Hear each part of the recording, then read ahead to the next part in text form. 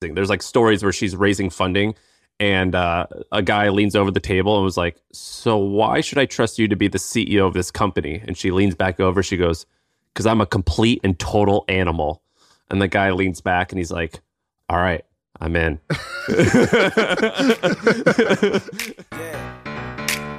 I feel like I can rule the world. I know I could be what I want to. I put my all in it like no days off. On the road. Okay, what's up? We're here, and I got two little special announcements for you. First one, we got merch. The boys got merch. We're a little late to the game. We're a little slow.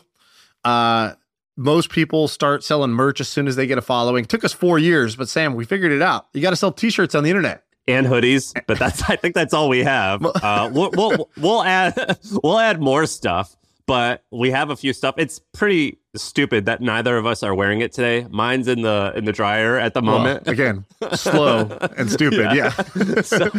But yeah, it's pretty cool. We have stuff that has some of our favorite sayings, and dude, this No Small Boy stuff shockingly caught on. Caught on in a big way. Hey, quick break to talk about our sponsor today. We're talking about HubSpot and their new AI-powered Service Hub. Okay, so what is Service Hub? Basically, every customer today wants to be talked to in a personalized way. And before, that required tons of human agents. But now, with AI, you could do that in a personalized way with fewer humans involved. And so you don't have to scale up your team in order to deliver personalized chat and service. So check out HubSpot's new Service Hub to use their AI tools to give better support to your customers. That's what they want and that's what they deserve. So visit HubSpot.com/service to learn how this all new solution can help you deliver customer service with AI to your customers. I'll tell you something. I don't know if you listened, but I did an episode with Samir from Colin and Samir, and they basically are like, they're YouTubers that study other YouTubers. So they're like always studying creators. And he handed me two things when he came to the interview. He handed me a newspaper. Did I tell you about this? No. He handed me a newspaper that was, they made their own newspaper edition, like one edition, special edition for their, like, they hit some milestone. So they printed a newspaper, and it was like all of the like kind of content or interviews from their show were like, it's like, here's the monthly magazine or whatever. Here's the thing for our stuff. Dude, let's do that. That's a great idea. It's a great idea. It looked like a normal thing, but they made it using their content. And I was like, I love this. He gave me one. He's like, this is the last one we have. I don't know if that's true or not, but man, you know how to make a boy feel special when you say that. The second thing, he handed me this hat that was a dope hat that says Press Published. It's like this blue hat. They have this super high quality. And I was like, oh, this is like much higher quality than normal merch. And he goes, oh, yeah. Here's how I think about merch. He goes, if you're Logan Paul or you're Mr. Beast, you make consumables. Think Prime Energy drink. It's a consumable. I'm selling this to you. You're going to drink it, use it, whatever. And he goes, Mr. Beast, chocolate. He's going to, or even Mr. Beast merch, his t-shirts. These are all just consumables. And he goes, we don't make consumables. We make collectibles. He goes, and if you're a creator, you should pick one of the two paths. And I love this collectibles idea. He's like, because what you want is, you want a way, look, you don't need to you're not going to make a fortune. You don't need to make a fortune through your merch. And which is why we've never done merch, because it's like, I don't know, we don't really care about making a couple $1,000 on t-shirt sales. Never been a motivator for us. Because we're rich, if you missed that part. All right, so but the reason is, oh my god, should we put like is that our new collectible, like douchebags are us? We're coming to a store near you. But the collectibles thing made total sense to me, where he's like, you want the people who are like kind of your 1,000 most like kind of devoted people who actually give a shit about what you do. They're all about what you're all about. They think the way you think. They act the way you act. They're very similar to you. They're like, for them, this is like collectible badge of honor. So make a limited edition number of units. And when it's gone, it never comes back. And on top of that, it's a signal so that anytime anybody else sees them with that, they know, you're part of the tribe. They know you're part of the tribe. Like if I meet somebody, Ben said this to me the other day, he goes, oh, you know what I like? Because what he'll do often is he'll talk to people who come through my DMs or email us or whatever. He loves to go meet them and talk to them. And I'm like, that's great. You get a lot of energy from that. I'm more introverted. Don't like doing that as much. But he goes, the reason I like it, he's like, normally I don't like just talking to strangers. But he's like, if you like MFM, there's like a 95% chance we're going to be friends. He's like, because it filters in people who think the way we think and act the way we act. And like, you got a sense of humor. There's like, you're not going to like this content if you're not a total business junkie and nerd. You don't like to nerd. If you don't like to nerd about business, you're not going to like this podcast. And if you like everything buttoned up and serious, you're also not going to like this podcast. And so it's a great filter. It's sort of like when I see another grown man drinking a glass of whole milk for dinner. You know what I mean? Like at dinner. Like, oh, hey, we probably have similar values. Cheers. Good Catholic. What's up? So yeah, I feel that. Right. If you got a favorite flavor of Skittle, Sam knows you're his guy. What's the second thing you have? So, okay, that's the first surprise. Second surprise is Eclipse channel. So this one, actually, we should have done a long time ago. If you go to clipmfm.com, so this is our new Clips channel, which is basically we do these podcasts are about an hour each. What Clip MFM does is it's a YouTube channel for only the clips of the best bits from the pod, clipped out for you so that you can watch them in sort of like 3-4 minute bursts. And for every episode, we're only pulling out the 1 to 3 moments that actually mattered. So where somebody told a great story, had an amazing idea, or shared something about the way their business works, or broke something down in a level of satisfying detail. And at first I wanted to outsource this, and then I was like, no, fuck that. I'm going to hand curate these clips myself, because I'm like, I want the channel that I would want to watch, because this is how I consume a lot of podcasts. Like if you're like, oh, do you like Lex Friedman? Yeah, like it. Love the pod. Great pod. I never actually watched the full ones. What do you search to find it? If you just go to clipmfm.com, that'll take you there, or you can just search My First Million Clips. And I tweeted it out. It's got like 700 subscribers now, but I need this to get into the tens of thousands of subscribers. Because if you listen to this podcast, you're going to want to, like, why would you not want to just get the best stuff faster, or like in a more simple way? So yeah, anyways, that's my sales pitch for both the merch and the merch is collectibles, limited number of units. And it's just a way for our tribe to kind of signal to each other, hey, this is what, I'm in the club. And on the other side, we have the Clips channel. How did I do with my sales pitch? That was a great pitch. And the Skittle joke was very funny. And you made me feel very guilty because my wife, listen, my wife has her birthday's this Sunday, and I was going to surprise her with a piñata. Hopefully she doesn't listen to this episode. And I have a closet here in this studio room that is where I've hidden the piñata, and I've also hidden tons of bags of candy that I went and bought from Party City. Lots of Skittles. Unfortunately, I've got to go back to Party City today because I've eaten all of the bags of Skittles. So you nailed that one. They're all empty. There's a whole bunch of empty Skittle bags over here. It looks like a raccoon went through that bag. That's not even like a small hole. Why did you need a face-size hole in that bag? Because when I do nighttime eating, I go into bear mode, and I'm like a bear getting like a beehive. I'm just like imagine just like using your fists instead of your fingers. That's like what I am at night. My sister says this thing to her girls, like she wanted them to like just go to their room and put themselves to bed. So she invented something called nighttime sister playtime, so that they would feel excited about it. It's like, oh, do you guys want to do nighttime sister playtime? And they're like, oh my God, yeah, nighttime sister playtime. So they go to their room by themselves, they play, and they fall asleep. And so I created Nighttime Daddy Playtime, which is just when my kids are gone and I get to just eat and be on the internet. And that's Nighttime Daddy Playtime. And I celebrate it every single night. Dude, I am putting my fist in a jar of peanut butter at night. Like I wake up and there's like bear claws all over the place. So listen, I want to bring up a topic. You put it on your list, and it's so funny you put it on your list. Don't say what it is yet. But you put it on your list, and I did a ton of research on this topic, and it's incredibly fascinating. So I want to tell you about this, all right? We got to give credit. There's a reason we both have it on our list. Someone tweeted at us. They did. They go, you should do it. They just said, you should break down this particular company. And I was like, that's one of the very few times where I go, that's a great idea, sir. That's a good one. We're going to do that. So let me tell you how I got started. It's super fascinating. So there's this guy named Stephen Brill. You have no idea who he is, but I bet you know Court TV. He started Court TV.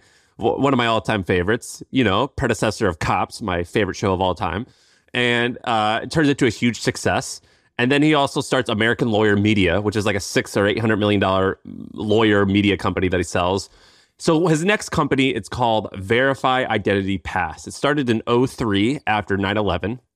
And he wants to come up with an interesting way to make getting onto a plane easier and safer. He comes up with this thing where it's like a credit card and you could swipe it in order to like prove that you're, I guess, not a terrorist, something like that. And it gets, a little bit of traction. He raises $100 million to start this business. He gets 200,000 people to sign up. It flops. Doesn't work out.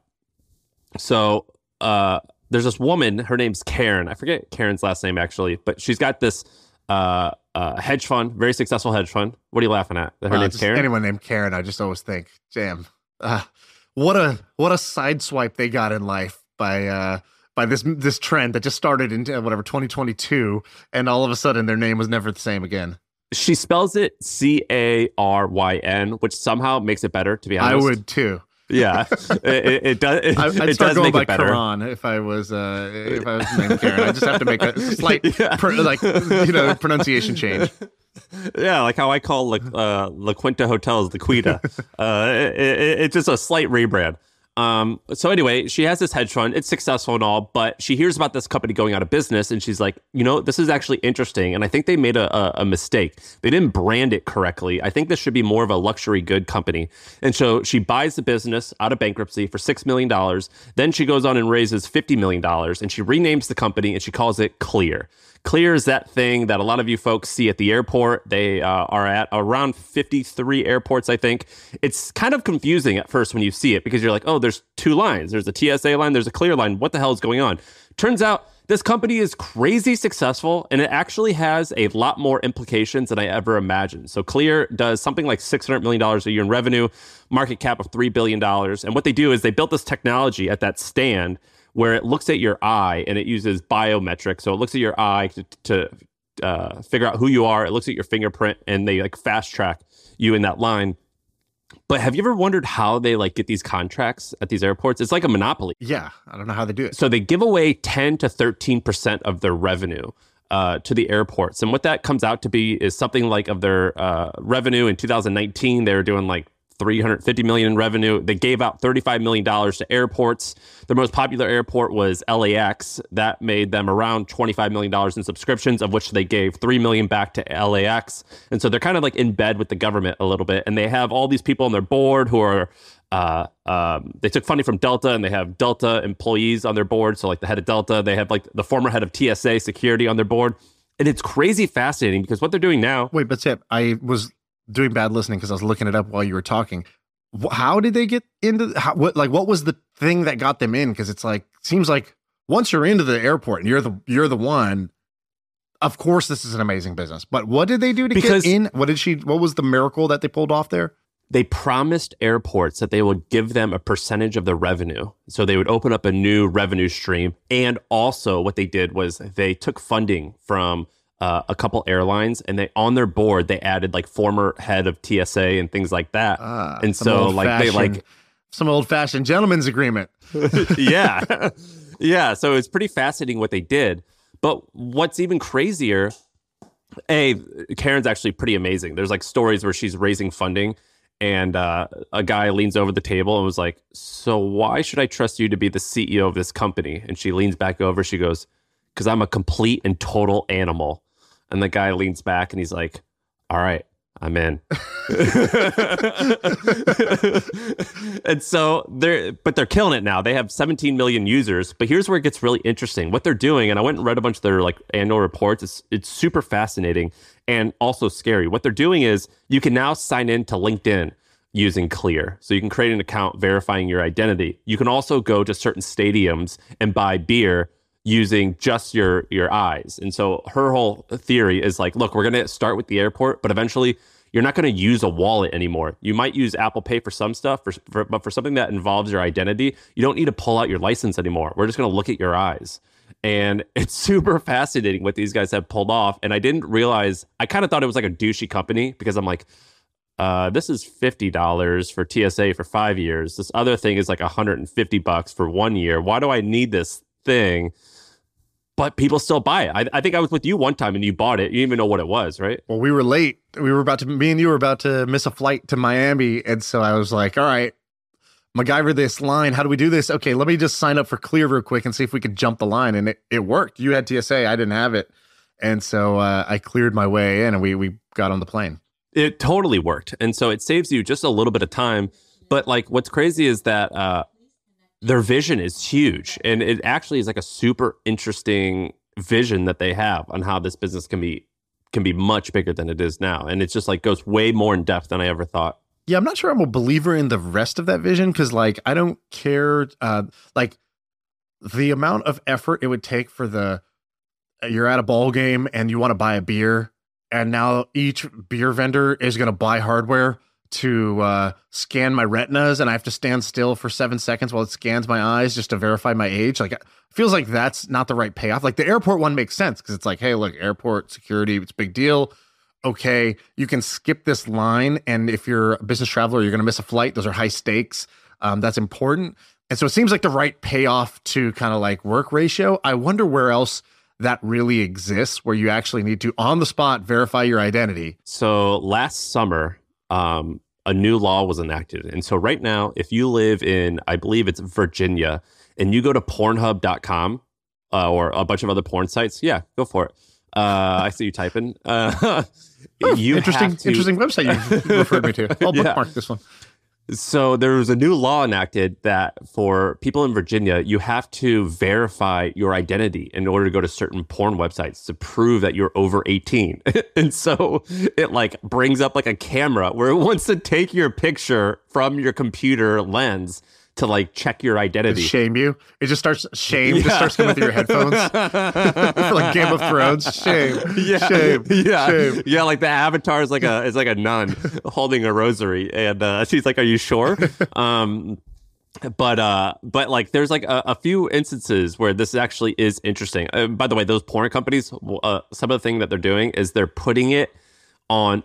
They're making it so even if you're outside of Virginia, some porn websites are still making you register in order to like make you pissed off at the Virginia congressman who approved this. So you like they should put his name there. Hey, Mark Ingram in Virginia is forcing you to open your eyes and get scanned before you watch porn.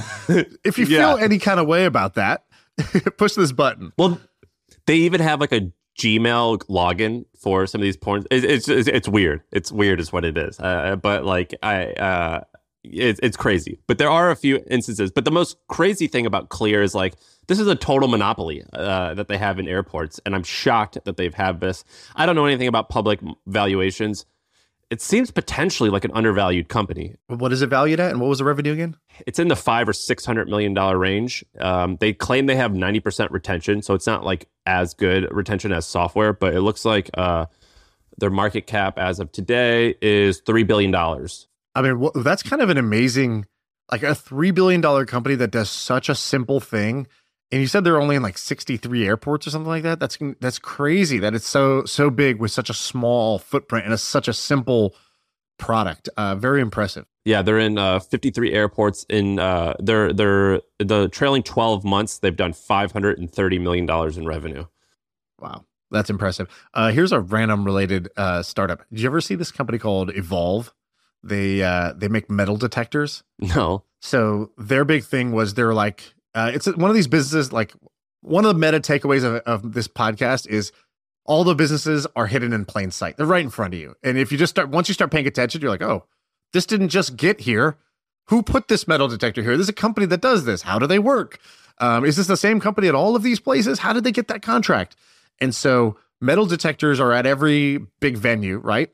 Stadiums, whether it's for concerts or sports, airports, that sort of thing. And so there's a company that had raised money from Lux Capital, like a VC firm that does like whatever, slightly hard tech or hard tech. And what these guys did was they made a metal detector. Good pitch for them. They do, I don't know, whatever. Well, I was going to say like cutting edge hard tech. And then I was telling you about this metal detector. It was like, I mean, those guys at the beach who are nuts also hold metal detectors. I can't really call this cutting edge. Yeah. We do slightly hard stuff. Yeah. Harder than e-commerce. So they, but their actual demo is pretty cool. So what they're doing is it's a metal detector that can let you just walk straight through much faster. So like you don't need to, I think it's like you don't need to like take out everything from your pockets, and you don't need to I guess like it could just detect it faster. So the flow of traffic is faster than a traditional metal detector. And that's kind of just crazy to me that that's like such a simple idea that I'm like, oh yeah, I guess that's true. Like if somebody just made a better metal detector going forward, they're going to win a bunch of contracts. I have this thing called Cricket I want to tell you about. They spelled this funny. Do you know what this is, by the way? Have you ever heard of a Cricket machine? No. So it's CRICUT. No, what is that? Okay. Yeah. Ari, new producer Ari is here, by the way. First episode. So if you like how this episode's going, if you like how it's edited, credit to Ari. If you hate this episode, blame on Ari. All right. So Ari, have you ever heard of this machine, the Cricket machine? I have not. Okay. It's a DIY like home crafting machine. It's 20 years old. This company makes $1 billion a year in revenue, $100 million of free cash flow a year, Sam. How does that sound? I like the sound of that. And what it is it's basically a cutter. So you put in some material. It could be plastic, could be a sticker, like paper, and then it'll cut the shape for you. So you could do like die cuts, like sticker or whatever.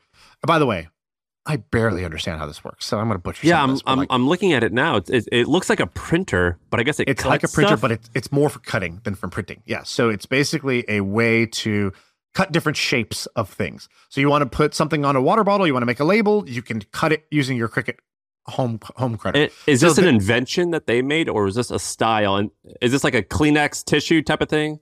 No, it's more like when Steve Jobs was like, I want, every Bill Gates or whoever was like, every home was going to have a personal computer. He's like, a computer on every desk. And that's basically what these guys did. So there was like, these machines were there before for people, for industrial application. And then the company that started it was called like Provocraft or something like that. They were making these machines for craft shops. So you would take your design to a craft shop and you'd say, hey, I'd like you guys to cut this for me this way. And they would have the machine on the countertop to cut it for you because you're not going to have your own machine. These are expensive. What these guys did was they made it smaller and made it more affordable so that people could just have these at home. And so, if you go look at Etsy, you go look at things like this, a lot of those people know all about the Cricut machine because they have them at home and they use it to make their goods. So how do they cut your name out in this cool looking font? They don't do it by hand. They have a Cricut machine that will cut it for you.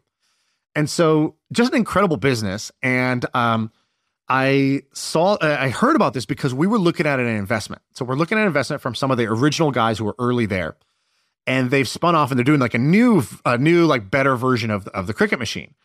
And I'm like, yeah, I just don't know how big this space can be. He's like, well, I think it's going to be bigger than Cricut, which does $1 billion a year and is spitting off $100 million of free cash flow and, is a public company. And I was like, oh, okay, yeah. So my bad. And he was telling me some pretty incredible things about the crafting community. So he's like, stores like Michael's, he goes, Michael's, if you go read their kind of like, talk to their leadership or read their earnings statements or whatever, he's like, Michael's believes that every single person who walks through their door is an Etsy seller. Their default assumption is that if you come to a Michael's, you are going to sell on Etsy. And because it's like more the majority than the minority, which is kind of amazing. And Etsy is obviously this marketplace to go sell your goods. But if you look, okay, if that's how you sell your goods, well, then how do you make them underneath that? And so I am very tempted to invest in this space because it is such a big space. What's the product too? I don't want to give it up just because it's like kind of proprietary, but it's like something like Cricut. Something like Cricut, but better. It does more things. So the Cricut just cuts. This does other things in addition to cut. Got it. So now this came, by the way, through our buddy Al Doan. So if you go back and listen to the episode with Big Al Doan, Al and his mom start a company in the quilting space. And the little breadcrumb trail is we have Patrick Campbell on the podcast. Patrick Campbell runs a payments company called Profitwell. And we were like, hey, you see the payments of like lots of companies, like any cool trends in the payment space that we wouldn't have thought of? And he's like, quilting. And we're like, what? He's like, quilting is enormous. It's like quilting like the grandma hobby? He's like, yes, enormous. There are companies that do blah, blah, blah, blah. And so he told us about that. Afterwards, I get a DM from Al Doan. He's like, hey, I'm one of those companies that we make 100 million plus a year. And my mom, Jenny Doan or whatever, started this business and I joined her and like, yeah, we sell like kind of crafts for quilters, home like quilters. The squares, right? It's like the patches, the squares, the fabrics, and they do like a daily flash deal. It's like, oh, here's the quilting thing of the day. And like, that's how they do it. And so they built this huge thing to the point where he now bought a small town and he turned it into like the mecca of quilting. It's the like Disneyland for quilting. the Disneyland for quilters. It's like if you're a quilter and you want to take a trip to like indulge in your hobby, this is where you go. And I'm like, wow, this guy's thinking big. I love this guy. He's a funny guy. And so he was talking about quilting, and then he introduced us to this deal. He's like, yeah, I'm investing in this thing because I'm in this craft space, and this is like one of the best kind of concepts we could do here. So I'm just scratching the surface on like this space I know nothing about, but I'm very fascinated by this. And I wanted to share that with you. Hey, let's take a quick break to tell you about our sponsor. It is a podcast that we want you to check out. It's called D2C Pod. It's hosted by Ramon Barrios and Blaine Bolus. It is brought to you by the HubSpot Podcast Network, the audio destination for business professionals. And this is a podcast about all things direct to consumer, D2C. It's e-commerce stores. It's how you optimize your brand. And they're talking with founders, marketers, and the platform creators about all kinds of things that you need to know for D2C. Website conversion, paid ads, Facebook ads, consumer trends, email marketing. If you want to know the stories behind your favorite brands, this podcast is for you. They did an episode recently about scaling creator growth and influencer incentives that I thought was pretty cool. So check it out. Listen to D2C Pod wherever you get your podcasts. Dude, the Etsy platform is wild. Have you looked into like how big some of these sellers are? My mother-in-law started an Etsy store and she's making hundreds of thousands of dollars selling pillows on Etsy. Right. And one of the cool things about Etsy is you can go to the store and it'll show you how many lifetime sales, how many transactions have happened at that store. It's visible on every profile. yeah, and you'll like look up something very obscure and you'll see that they've sold 50,000 versions of whatever they have. It's wild how powerful Etsy is. By the way, I believe this is how Moise started Native Deodorant. So I think the like public story is like, my sister got pregnant and I was concerned for her health and I wanted her to have aluminum and paraben-free Bullshit. deodorant. I interviewed him about this. The real story is what? So I was in his office, like we shared an office. And so basically he was just looking, I think he was like, maybe I'll do mattresses. A lot of people are buying mattresses. This is right when Casper was getting going and he called that. So he's like, yeah, mattresses. But then he's like, shit, these are heavy. This is hard to ship. I don't know if there's like a lot of repeat buying on this. And then he randomly came across a lady selling chemical-free deodorant on Etsy. He ordered that, and then he ordered like 5 or 10 other ones. And he asked everyone in the office, like, put this under your arms. How's this feel? And it like some of it was good, and he's like, some of it was bad, but he found one that was great. And he goes, hey, lady, can I slap a native label on this and we just resell your stuff? And that's how it starts. And then eventually he gets big and gets traction. He's like, all right, now we're going to make our own. Thank you very much. And I think she helped him like formulate it and or something like that. She couldn't keep up with the demand. She was like, dude, I'm not trying to scale this to this level. Like, my fingers hurt, sir. Like, can I take a break here? Yeah. And she was like, how about this? How about I buy the formula? He's like, how about I buy the formula off you and you help me figure this out? And then we'll bring this to a manufacturer because we've outgrown your scale now. Like 1,000 yeah, and sticks then then after 2 years, he sells the business for $100 million in cash. And that was like, I think the business probably does like $200 million a year in sales. So you could argue it was early, but I think he turned out all right. But he like sold the business like right before, maybe 2 years, 3 years before, like the whole D2C thing was like, all right, this is more challenging than we thought. But one of the insights was I think natural deodorant was one of the top selling products on Etsy, and that's why he had market validation that there's something here. Aluminum free deodorant, I think. And this is not like him and many other people do this, where like the business has this touching origin story. This is this wonderful backstory, but like these are often reverse engineered later. That's not how a lot of these businesses work. One of my fun things is like, let's just be honest on this podcast and like say what it is. Like I started the Milk Road because I was interested in crypto. I saw what you did with the hustle, and I was like, oh, I get it. I could do that, and I just did that with Milk Road, hustle for crypto, and I just like went down that road and did it. And my goal was to make a business that made a bunch of money, right? Like that's the thing. And I thought, oh, cool. Doing this, I'll learn a bunch about crypto. That's the transparent story. There wasn't like some origin story where, my cousin needed help. And then it hit me. It hit me. I should just write this email for my cousin, and I didn't stop there. I decided, let's just open it up for friends. You're all my cousins. Yeah, exactly. Yeah. And so like, I think you could do that again on Etsy. I think you could always go back to Etsy and look for top selling products and use that as inspiration for the thing. And, for Moise, I'm sure, I don't know this, but like, I'll put a guess out there, which is that like an arranged marriage, he had a checklist. He's like, what is under £1 for shipping? What is a recurring purchase that's consumable? What is something that has a differentiation against a big market, but has a unique differentiator, like natural deodorant that's chemical free versus what Old Spice and these other guys were doing? And like, he had a checklist, and he's like, oh, good, deodorant, lightweight,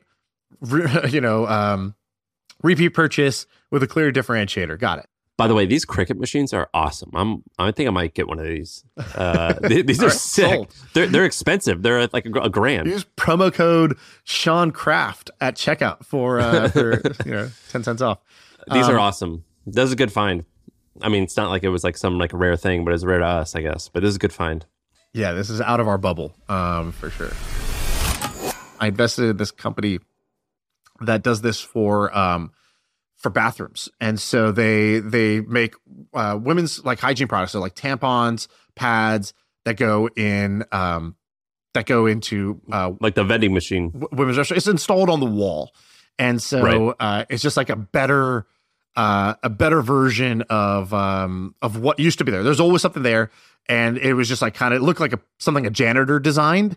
And then they just made like a really beautiful version of one that was like easier to use, more friendly, just looked cleaner, like looked more hygienic. And then what happened is that every state started enacting laws saying that, hey, yeah, every women's restroom needs to carry these products, just like you have toilet paper, whatever you need to carry these products. And so state by state, this is rolling out. And what they're doing is they're going state by state into these stadiums or schools, universities, and they're getting these multi-million-dollar contracts for installing their thing. And once they're installed, they're not going to take them out. It's sort of like Clear. It's like these little monopolies that you can get if you're the right product in the right place at the right time with the right sales pitch. Because once it's installed, I don't think they're ever going to go uninstall these things and change vendors because somebody has a slightly nicer design. Is that company working? Yeah. Like, I mean, I haven't seen, I can't share their like numbers right away. It's like those disgusting baby changing stations. What are those called? Kangaroo or Jack or something? Yeah, exactly. Those are filthy. Yeah. Her name's Claire Coder. She's very like, she's a very strong, like leader kind of personality type person. And so she does a great job. Like she's on LinkedIn. She's like super active with it. It's called, the company, by the way, is called AntFlow. And so it has like a more friendly name versus like what was there before. And what she described, kind of like what the process was before versus after, you're like, oh, I get it. And I get why other people haven't attacked this space, because if, most of the VC funding is going towards men, a lot of founders who are trying to start these venture scale companies are men. They're not even aware of this issue. Never even been in the bathroom. You wouldn't even know that this problem exists. But she's done an amazing job of like identifying the problem and then building a like super, just a likable brand and a likable story where it's like, if you could choose between the default alternative or this, like you'd obviously pick this. That's cool. I got pitched on a bunch of those. I passed on all of them because I don't know, but like that sounds good that it's working. Hopefully it makes some money. I mean, getting those, when I saw it, I was like, I don't know, man, selling like $2 things in the bathroom, can that be a big thing? But you said they're getting $1 million contracts. Who pays for it? The facility. The facility has to do that. Right? Wow. So like the facility needs to stock this product, and it's a recurring thing, right? They install the dispenser for, let's just call it like $500. So it's $500 to install the dispenser, and then you're every month or every quarter you're gonna like have to do refills. And again, that thing's gonna sit on the wall forever. It's not gonna go anywhere. And so to me, this is like owning a piece of real estate in all these that's going to pay your rent. And I think that's just like, I don't know if this becomes like a $10 billion company, that's like different next level stuff, but it's clear that this is a defensible business. It's clear that it's going to have recurring revenue. It's clear that, there's a lot of facilities out there and they're all going to have women's restrooms, multiple of them per building. And each one of those is going to need to have this in it. So it starts to add up pretty quick. Okay, so let me tell this story. Actually, these guys much better than I do. I only know it secondhand, but I'm a fan of this. So back in the day when you were doing the hustle, one of the very first things, before I knew you, one of the very first things you created was this infographic about a business that I found fascinating. And it was a business called iCracked. And I think what you were doing was you were trying to sell tickets to your conference. He was a speaker. And in your genius, you were like, okay, instead of saying, come to my conference, buy tickets, you said, look at this incredible story of iCracked. These guys were in their, college dorm room. AJ and Tony, and they realize that smartphones are taking off. And so they decide, hey, everyone else is building apps. Let's just try to fix people's cracked phones, because the more cell phones there are, there's more cracked phones there's going to be. And they made this like on-demand service. So if you crack your phone, same day, they know that's a big problem for most people. Same day, they'll come to you, grab your phone, and fix your phone. And it had this crazy NPS score, and it starts scaling. They get to like, I think in the first, they only raised $500K, and they get to $7.5 million in revenue. And you make this great infographic. And I'm like, this was in the infographic heyday. Infographics were like the thing back then. Were they? You were the only one I saw doing them, but they were great. You and what's his name, John? I think he was their design. He was the design guy. You guys did an amazing job. It was just you two doing the hustle. And then what you did was you're like, love this story. Want to hear more stories like this? In fact, want to hear AJ tell this story himself? He's speaking in a HustleCon in 3 weeks. Buy your ticket. And then I'm not just going to buy a ticket, but you would release one every week or so. One a week. One a week. And by the third week, I was like, damn, I love these stories. All right, I'll go to this conference. Like, sounds like these are great stories. And so I went to HustleCon, and I met you, and this story, has a happy ending. So these guys, okay, so let me finish their story now, because what they're doing is pretty interesting. So what they realize is, okay, people are going to have cracked phones. We need to scale, and they scaled through colleges. So they looked at this business like, iTech, I guess, which is like, sort of like a Geek Squad type thing. And they were like, all right, basically we just need to copy paste what we're doing to like, actually, I don't know if iTech was the company they're copying or that's what they called their people, but like they looked at like how to scale this. They figured it out on one college campus. It's like, okay, we need these runners. We're going to be able to cover this radius and repair these phones this way. And they just copy pasted it across college campuses. And they basically they taught college kids how to repair phones, and iCrack would send them the leads, and they're like, all right, you got to go show up at this guy's house. You're going to charge them $300. It's all done on the phone. You get 100, we get 200, whatever it was, something like that. It's just so to scale, they blitzed, and in 30 days, they were on 28 college campuses, which is amazing. They had booted up 28 campuses in 30 days, which I love. They get into YC. They're one of the only non-technical teams to even get into YC, and it's because this hustle was like obviously very appealing. And so at one point they even buy like 200 smart cars that they like wrap in their iCracked logo, and they give to their iTechs, right. And they're all running around San Francisco fixing iPhones and shit. It was pretty cool. And then it's like, okay, so how did you scale from there? They go, well, we started using SEO and press, and they're like, we've realized that the press loves to talk about the following headline: 24-year-old making millions doing relatable thing, and it's like. He's like, started out of his college dorm room, and they're just doing something that all of us need: repairing your cracked phone. And these 24-year-olds say they're making millions. And so they just took that story and they did it at the local level. So these Cincinnati, this guy grew up in Cincinnati. He's making millions. Other guy grew up in wherever. He's making millions. Whatever college they went to, they did it locally there. They just booted up at this college campus. So they did it locally, then they did it nationally, and they started stacking so that when you searched fixed cracked iPhone, they could show up organically at the top through SEO from these high authority publications that were writing puff pieces about them. Loved it. So these guys are great. Now here comes the problem. They've only raised $500K. They're at $7.5 million. It's profitable. Business is growing fast. They never announced this, but they go and they raise $50 million to scale the business. And that $50 million gets them to go international. And at peak, they get to $36 million in run rate, but it's just getting harder and harder to keep up with the growth monster. And the growth monster is demanding that they get to $100 million in revenue, because you raise $50 million. That means you got to go huge. You've cut off your options. And so they just couldn't do it. And they just could not scale the business beyond that.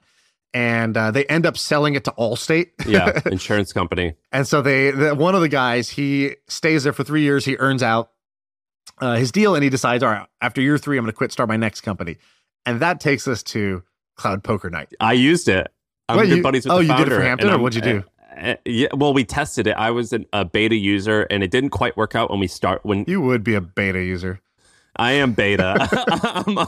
They called the right guy. We need a beta. Yeah. Get Sam on the phone.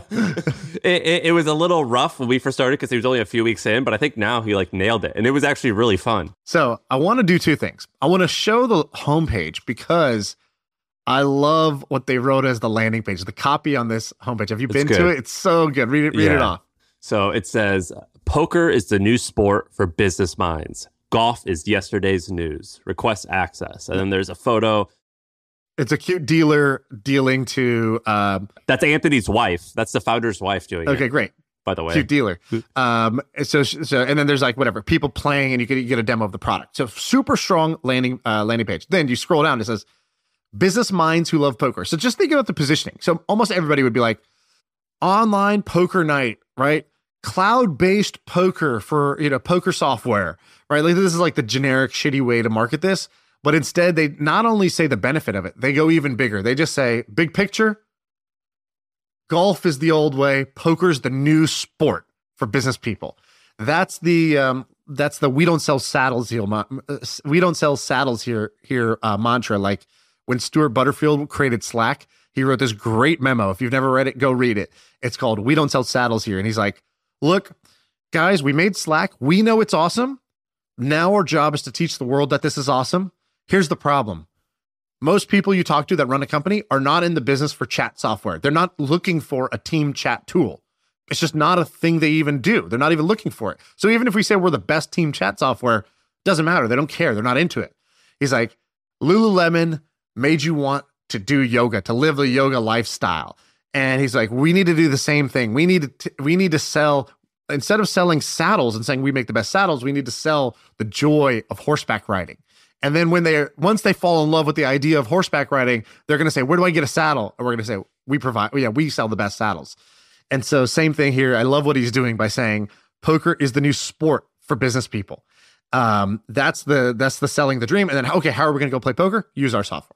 And they have all these like quotes about successful people who have played poker, and I recognize a few of these people. There's Warren Buffett, there's Sam Altman, there's Paul Graham, Peter Thiel, and look at that. There's the chairman of the Milk Road is on their website. On there? Oh, wow. Have you noticed it? You're on there. That's insane. I had no idea. You are I did not there. set Sean this Purry. up for that. I did not know that. I'm on the page 2 of the carousel if you swipe, so I never got that far. But what they did was they go, business minds love poker, and then it's a quote, and it says, which leader said this? Warren Buffett, Chamath, or Paul Graham? And you're like, oh, that sounds like Chamath. Nope, it was Paul Graham. Okay, cool. And then it shows you another one. So again, using sort of the people you already trust to say that poker, they're not saying Cloud Poker Night is great, but they're saying poker is the sport for business people. And then it's why poker is so great, blah, blah, blah. And then it says why you should use our software, which I love. So I think this landing page is amazing. But you have to explain how it works. So basically, I've used it. So what it is we are going to use it for Hampton, and we're still going to, but we did it for a team night. And the way it works is it's almost like Zoom meets poker. So they have like a professional setup. In my case, when I use it, it was Anthony, the founder. He's got this like home setup that's a card table, and then there's a camera on him, and you see him dealing the cards, and you see him talking to you and interacting with you, and you could see all your other teammates also playing. But he puts the cards over another camera of which only the user, you see your own card. So it's really like live poker. Right. And there's even a dealer who's like shooting the shit with you and like asking if you want to hit it. It's really fun. It's very interactive. It's awesome. So I think it's a great business idea for a bootstrap business. I love this idea. I love poker. I played poker my whole life. I think this is a cool idea. I would love to do an MFM version of this. So like, that's a great idea. I mean, hold on. I think they did make one for us. So I asked the guy this morning, I go, hey, this would be amazing. I don't like the live shows we did were cool because we got to meet people who listen to the pod. That's awesome. But I don't like traveling. I don't like leaving my house. And so this is great because we get to play poker. We get to be on camera, meet other people who are listeners to the show, and we can just host our own tournament. And so I think he's going to do cloudpokernight.com/MFM. So there will be a something there, he says, to RSVP for this. So if anyone wants to play in a poker night, we should do that with people who listen to the pod. I think that'd be kind of amazing. More MFM in just a minute. First, let me tell you about one of the joys in my life, and that is a virtual assistant. Here's the scenario. I'm running my companies. I spend 30% of my time just doing random bullshit. The stuff that has to get done, but it's not creativity. It doesn't require me, and it doesn't add a bunch of value to the business. It's just stuff. And so that stuff is what a virtual assistant does. So having a virtual assistant is a no-brainer, whether it's travel booking, email inbox, or just knocking stuff off your personal to-do list that would have just lingered there forever. I think it's a no-brainer. If you're a business owner, you should definitely do it. I think one of the best places to find an assistant is Shepherd. So go to supportshepherd.com. Super affordable. It's something that, you don't need to have the biggest business ever, be the biggest big shot in order to afford it. So it's amazing. Go to supportshepherd.com, check them out, and tell them I sent you. They'll take good care of you if you do that. So supportshepherd.com, check it out. All right, let's get back to the pod. By the way, the other founder, so you talked about Anthony Martin. He's one of the co-founders of iCracked. The other co-founder, AJ, is one of my great friends. He's a crazy person. He's one of the wildest people I've hung out with. His other company, or his new company that he started, they call it like one headline called it the Tesla for chicken coops. So if you go to coop.farm, it's a smart chicken coop. And he's into like beekeeping, and he's always had chickens and animals and shit like that. So he made a smart chicken coop that like opens the doors automatically and feeds the chickens automatically. It's pretty funny. I almost invested in it, but I'll explain. One of the reasons that made me nervous is the day or a few weeks or something like that before the round closed, when the Ukraine thing happened, AJ went to Poland for like a month and was a volunteer helping like Ukrainian refugees. And the guy's crazy. Is he Ukrainian? No, he just is into that shit. He just does wild shit all the time. Like I'll be hanging out with him and he's Didn't he used to boat to work? Yeah, he lived right near Oracle, and the office, his iCracked office, was in Redwood City, but it was across this little bay, and he would take this little boat to work. But every once in a while, they had offices in Soma, and he would ride this was like a small boat, literally fit 2 people. He would ride this little boat 20 miles up the bay to Soma and dock his boat there. The guy's crazy. He would do crazy. No, and when I say boat, I remember you told me that like a decade ago, and I still remember you were like, yeah, my friend, he's kayaking to work. By the way, boat's not the best word. It's better to describe it as a jet ski that you stand up on. So like he would jet ski to work, basically. That's how small this thing was. So was he paddling or it was a motor? No, it had a motor. It had a motor, and he would like motor. It was like a jet ski. He was like Kenny Powers. He would like jet ski to work. AJ's crazy. He's a crazy person. Didn't this raise a bunch of money from Peter Thiel and stuff? Yes. Yeah. They raised money from Peter Thiel. Like, he's like, Peter, I see you're crazy and I raise you. It's like, say it with me, Peter. Chicken coop. It's a weird business, but I think it could work. Yeah, that's amazing. So I think this is a really cool business. I want to see how this goes. I actually want to invest in this. I wish I could own a piece of this and just host poker nights. Because one of the great things about businesses like this is the virality. So I'm very interested in products that can grow virally. And most people get this wrong. Products that grow virally are not products that succeed through word of mouth. Like if you talk to a normal person, oh yeah, it spread virally. People used to go tell their friends because they loved it so much. No. That's called word of mouth. Viral is literally like the word sounds. It's like a virus. You're not even trying to get it on other people, but it gets on them. They catch it from you. So like the classic example of this was Hotmail. At the end of every email, it was signed like, sent through Hotmail, sent with love through Hotmail or something like that. So you weren't trying to tell somebody, hey, you should start a Hotmail account, but it was added to every email as almost like, a little virus that was attached to the email that basically said, sent through Hotmail, get your free account today. And so people started signing up and had this crazy viral coefficient. And products like Cloud Poker Night have a different kind of virality, which I don't know what it's called, but group virality or something. Similar to how Eventbrite grows or Meetup.com grows, which is an attendee becomes a host. So a host creates an event. Naturally, they need to invite a bunch of other people because that's how an event works. And then you might be in the 100 people that attend some event. And if you liked that experience, the next time you're thinking about hosting an event, you'll go use that same product because you got it was incepted into your brain through somebody else. So I think the same thing will happen here. What I would want to do is I'd want to host a bunch of these for fun using the MFM community. But then guess what? The MFM community, when they have a good experience as a player, would then host it for their team bonding night or their corporate events or sales events or whatever for their businesses. And I think that's how these businesses can grow. Yeah, I think it's cool. What do you want to do? Cricket cut or gamer dating idea? I'll do the gamer dating. Okay, so Sam, here's why you should date a gamer. I know you're married, but if you could go back, here's why you should have dated a gamer. And me too. My wife, she doesn't play any games. I I just bought a PS5 hoping that maybe that would sway her. She instead just got upset. So here's why you should date a gamer. You're not a gamer, are you? I'm like the least gamer. I'm in the club, but just barely. I'm by the door. I'm by the exit door. I played Call of Duty last night for like the first time in a year. Shit's impossible. These kids are too good. God. It's so difficult. Unbelievably difficult. It sucks. Also, all the popular games now, they're like PUBG. It's like, yeah, you jump out of an airplane. I'm like, oh, wow, that sounds exciting. And then it's like you land. And now you just sort of walk around. You live for 20 minutes. And then you're not going to see anybody during that whole time. You're just going to be collecting supplies. I'm like, okay, cool. But for what? It's like, because then when you do see someone, I'm like, but I never see anyone. They're like, yeah, that's the problem. You're just going to get shot in the head and then it's going to start again. And it's like these games where nothing happens. It's crazy. Anyways, here's why you should date a gamer. By the way, I played Call of Duty last night, and I played this thing where it's 3 guys. We're on a team, and we have to do shit together. And it was 2 guys that must have been friends, and they were talking to each other in Spanish. And I was so bad that I couldn't see or hear or understand. They were writing. I couldn't understand any of the words that they were saying other than bot. This is a bot. He's so bad. It's a bot. Vamonos. And they quit on me because I was so bad. Just bot. Vamonos. Like, that's all. That's how bad I was. I remember I got called a bot. And I thought it was a good thing because I was like, oh, aimbot. I must be on lock that they're calling me a bot. And then I was like, no, this is they're saying this is like an NPC. All right, so let me do my bit here. Here's why you should date a gamer. They're smart. They you'll never have to worry about where they are on a Friday night. You know, they're just gonna be in the room playing. You know, they're not at the club. They're not doing anything scandalous. They'll fight for you. You should date a gamer. They'll stand up for you. They're used to going to war on these things.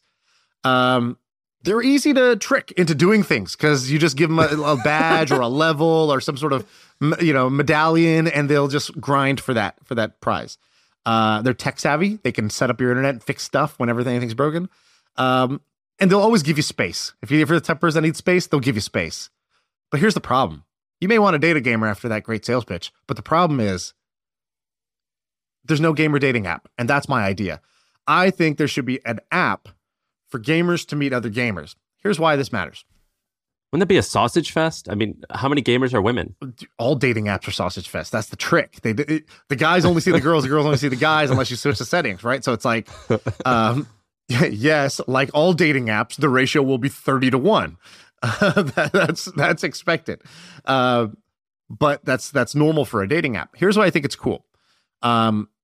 I think gamers have a lot in common. I think gamers are a pretty big market. There's hundreds of millions of gamers out there. Like the gaming industry makes more money than Hollywood, right? So it's like, if you think people like movies, people like games more. But there's no easy way to meet a gamer. And if you meet a gamer, you actually have a lot in common and you might have things to do in common. And so I think one of the hard parts about dating apps is that they're all profiles and flirts and not really dates. And then a bunch of companies came in and were like, we're going to get you on a date. But then the reality was like getting people out into the real world to go on a date is kind of like really, really high friction. And matching them was a pain in the ass. I did a bunch of those. I think that gamer dating would work because you could be like, cool, you matched, you guys are both interested in each other, and you might you have some games in common because that's part of your profile. What games you guys both like to already play. Go squad up, play a game, go play Call of Duty together. And in doing so, you're going to be talking, you're going to be doing something together. It's like going bowling, going putt-putt golf, but just more fun. And so I think somebody could this is a legit idea. At first, I was going to save this for a Drunk Ideas episode. And then it kind of grew on me. I was like, no, this could actually work. Like, if you think this can't work, let me remind you that there is a dating app called Farmers Only, right? There's dating apps called Black People Meet. And those work. If you think those could work and gamer dating can't work, you're nuts. Gamer dating could definitely work, and it could definitely be big. Definitely go sell to Match for like $75 million in 3 years. Is Farmers Only still a thing? I haven't checked in on it in a little while, but they used to run like TV commercials. yeah. You haven't been keeping tabs? Their site's website still up. Looks very old. They still paying the hosting fee. All right, they're doing $700K in monthly visits, so not bad. That's so funny. What's your name for it? I don't have one just yet. Working title, TBD. Open to suggestions. Yeah, I think it's a pretty bad idea. Well, I sold it pretty hard, so that's disappointing. I mean, maybe, dude. Dating apps suck. That's the worst business there is, man. Because only like 3 or 4 of them. It's like a winner-take-all market. You know what I mean? Not a winner-take-all market. There's tons of dating apps. I mean, Who's the winner that took all? Tinder? Nope. What? Bumble? Nope. Match? eHarmony? Nope. OkCupid? Nope. It's like social media where it's like there could be, there's hundreds of social media platforms, but there's like 4 that matter. Dude, you know what I mean? I remember when I was at Monkey Inferno, a guy came to the office, a guy named KJ, and he's like, I'm going to make an Indian, there's Jewish dating apps, there's farmer dating apps, there's black people dating apps. I'm going to make an Indian dating app. I was like, all right, that's a good idea, I guess. And I was like, do you have any background in this? He's like, I'm Indian and I'm trying to date. And he's like, that's my background. And I was like, okay, I guess super qualified. And then he's like, here's what we're going to do differently. I was like, so what are the features? Like, what do you have to do to differentiate? He's like, well, I told you it's an Indian dating app. So the app's going to say, this is for Indians trying to meet other Indians. And I was like, oh, he's right. That is actually the main feature, is that you're going to curate the people and sort of filter for people who want to meet other Indians, for farmers who want to meet other farmers, whatever. For Jewish people who want to meet other Jewish people. And so I was like, okay, I guess that is already better than Tinder if you're an Indian person who wants to be an Indian, because you're going to get 100% hit rate here versus maybe a 5% hit rate on a generic dating app. And I was like, okay, so how will you make money? He's like, do you know how much people pay for dating apps? I'll use the same business model. I was like, all right, I'm trying to poke holes, but he's just got it covered. And I was like, but how are you going to I was like, what do Indians care about more than others? And he goes, oh, that's where I'm going to do something different. I'll go, okay, here it is. What's the big feature? What's the big tech breakthrough? He's like your mom is your co-user. You log in with LinkedIn. And I go, what? And he goes, yeah. He's like, because I don't know if people know this, but Indian culture, it's like a big deal of there's Indian people date on a checklist. It kind of stems from the arranged marriage background where literally you marry on a checklist. You know what the pickup line is for I have most of my friends are Indian because you and Neville, my best friend's Indian. The pickup line when you're around other Indians is, so what do you do? That's basically that's right. What they do. Yeah. So basically he was like, you're going to log in with LinkedIn. So we know that you have a legit job. And, I was like, okay. And then he's like, yeah, that's the main thing that, helps separate people. I was like, whoa. So he builds this app. It's called Dilmil, and he, which means hearts meet. How do you spell it? Dilmil. He builds this app, and I'm keeping track of this guy. And and sure enough, he just starts going into all the niche communities, newsletters, blogs, YouTubers, starts promoting it, running ads, basically saying, hey, if you're an Indian person, you're tired of striking out on dating apps, because Indian people have terrible success rates on Indian apps, on normal dating apps. I think OkCupid said that the worst, in the free market of dating, I think the absolute worst was an Indian male. A close second was Chinese male. They were the 2 least desirable, according to the OkCupid match data that they released. And you know what the highest was? I think the most liked person, I think, was an Asian woman. Yeah, exactly. I think it was a Asian woman was number one, because they were getting all the attention from the Asian guys and the white guys. I think it was the data. What it showed is they get it's top preference amongst 2 big user groups or something. And there's this weird stereotype that Asian women are supposed to be more submissive and dumb shit like that. And I think that there's some weird kinks out there of spoken like a true white guy. No, it's men who have had really oppressive mothers of the average white male. So hey, it's on Christian Rudder wrote that blog post, the founder of OkCupid. I think that's the whole thing. Their blog posts were great. That was a great strategy they had. Anyway, so 5 years later, he sells this thing. I think he sold it for $75 or $100 million to the Match Group. No way. And they were like, yeah, Match Group is a collection of dating apps. We have our generic catch-all mass market apps, Tinder, and what's the other one? Match.com. And then they have all the niche apps. And so they own 20 dating apps or something like that. And so if you just fill one of those verticals that they don't have a winner in, they'll buy you at a preset multiple. And I was like, wow, that's pretty impressive. They paid $50 million for it. I don't know, man. This guy KJ, he's pretty good looking, and now he's rich. I think he's probably doing all right with the dating. I met up with him the other day, and he was like, "You didn't believe," and I was like, "Well, you're right. I didn't believe, and actually, sort of, when I didn't believe, I really wanted to be right. I'm sorry about that. I was kind of rooting against you in a way, but then you proved me wrong, and you were absolutely right. Congratulations, you did a great job." Have you seen the Indian Netflix show where it's your parents are setting you up with this matchmaker? Dude, so at first I thought that shit's the worst, where, I'm like, your parents are just telling you what to do. But when you think about it, it's kind of like the paradox of choice, right? Where they're just like, this is it. This is the one. You are doing this. You kind of are forced to find happiness in that. Right. And it doesn't seem actually maybe the worst arranged marriages. Are they? I have no idea. Are they bad? Or is it kind of, they can be and they can't be? I think the stats show it's about the same divorce rate as in America. But what that doesn't show is that any people don't get divorced. They're like, we will suffer in this unhappy marriage rather than get divorced and be happy. But have society know that we failed at our marriage or whatever. So I don't think there's a way to really know how successful or unsuccessful it is. Me and by the way, a quick Indian story. Me and Neville were out to dinner with Dharmesh at HubSpot.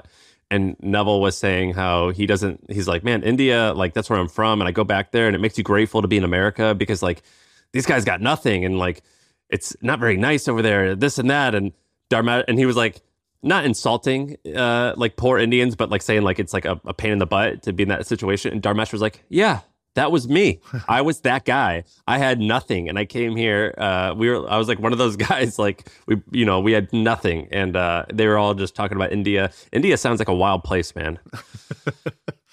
It just seems wild. I love wild. when people describe things like that, because how do you, you can only agree with that. You can't really disagree with X is a wild place. It's the same thing as our business pitch of like, it's this just beautifully done. We're just going to do it beautifully. It's the same thing. It's like, dude, that's a wild place. It's like, what? The food, the culture, the crime? What are we talking about here? Here's the story you told. The story you told is that when your mom came to America, I don't know if you were joking or not. You said two things that blew my mind. You said, the first thing you said, she had never used utensils. You said that. Do you remember saying that? Dude, this is all on record. You're like, she didn't use utensils. That's what you told. That's what you said on Blasphemy. this pod. And Mom, if you're listening, I know you never said that. I didn't say that. I'm being bullied by Sam. No, I am not. I'm not putting any judgment here. I am repeating what you said. The second thing you said, you go, when she went to hang up the phone, she didn't know how to hang up the phone, so she just let it like hang out on the payphone. And it was wild to hear that story. It was like, it made me love your mom is what it did. She told me the story. It was unbelievable. She's like, I got on the plane. I'd never been on a plane before. My parents just dropped me off at the airport. I'm 17 years old. I've never been on a plane before. Don't even know what a plane is, really. I just get shuffled along. I show somebody my ticket. They send me here, send me there. Okay, I get on a plane. And she's like, I think it's like a train. That's all I've ever seen is a train. And so I'm just thinking this is going to be like a train ride. And she's flying like 14 hours. Tell her that it goes in the air? Her parents didn't know either. They never been on a plane either. They were just like, this is how you get to America. And she's like, okay, don't ask too many questions. That's insane. And so she's like, plane seatbelts are kind of funky. She's like, I did it. I just like pushed it and it went in on the first try somehow miraculously. And the person next to me looked at me and was like, oh, you've flown before. And she's like, I was like, oh my God, I don't even know what I'm getting myself into. No, I have no idea what I just did. I have no idea how I'll get this off. And whatever, I guess I have a few hours to figure out how to unbuckle this by the time I need to get off at my stop. So then for 14 hours she's flying and she stays awake because she's like, I don't want to miss my stop. And she's like, this thing's not stopping. What's going on? She like doesn't know how planes work. It was crazy. The whole thing was insane. Doesn't that make you feel soft? Your mother is so much more brave than we are. It makes me feel incredibly lucky that she did all the hard stuff so that I don't have to do it. Yeah, shout out. It's like shout out, mom. Bird moms like chew food and then just spit it in their baby's mouth so they don't have to chew. That's what I feel like she did with life. She just like chewed life for me and then spit it in my mouth, so now I just have like the easy life. And on that visual, all right. Well, thank you. That's the pod. What is it? MFMpod.com. We got the merch, and then what's the clip website? Clipmfm.com, or just go to YouTube and search My First Million Clips, and please subscribe. That way, we'll have when there's 500 subscribers, we don't have a lot of incentive to do the work of cutting, picking the perfect parts, trimming them down, cutting them, and titling them and making them like available to you if you don't have time to watch the full episode or you want to share just the best bit with somebody. Because, sharing an hour-long podcast with somebody is like asking somebody to help you move on Saturday. Like, it's just a tough ask, but sharing a clip is like doing somebody a favor. And so go subscribe to that thing so that we're like motivated to do that. I want to see that thing grow. All right, check it out. That's the pod. Yeah.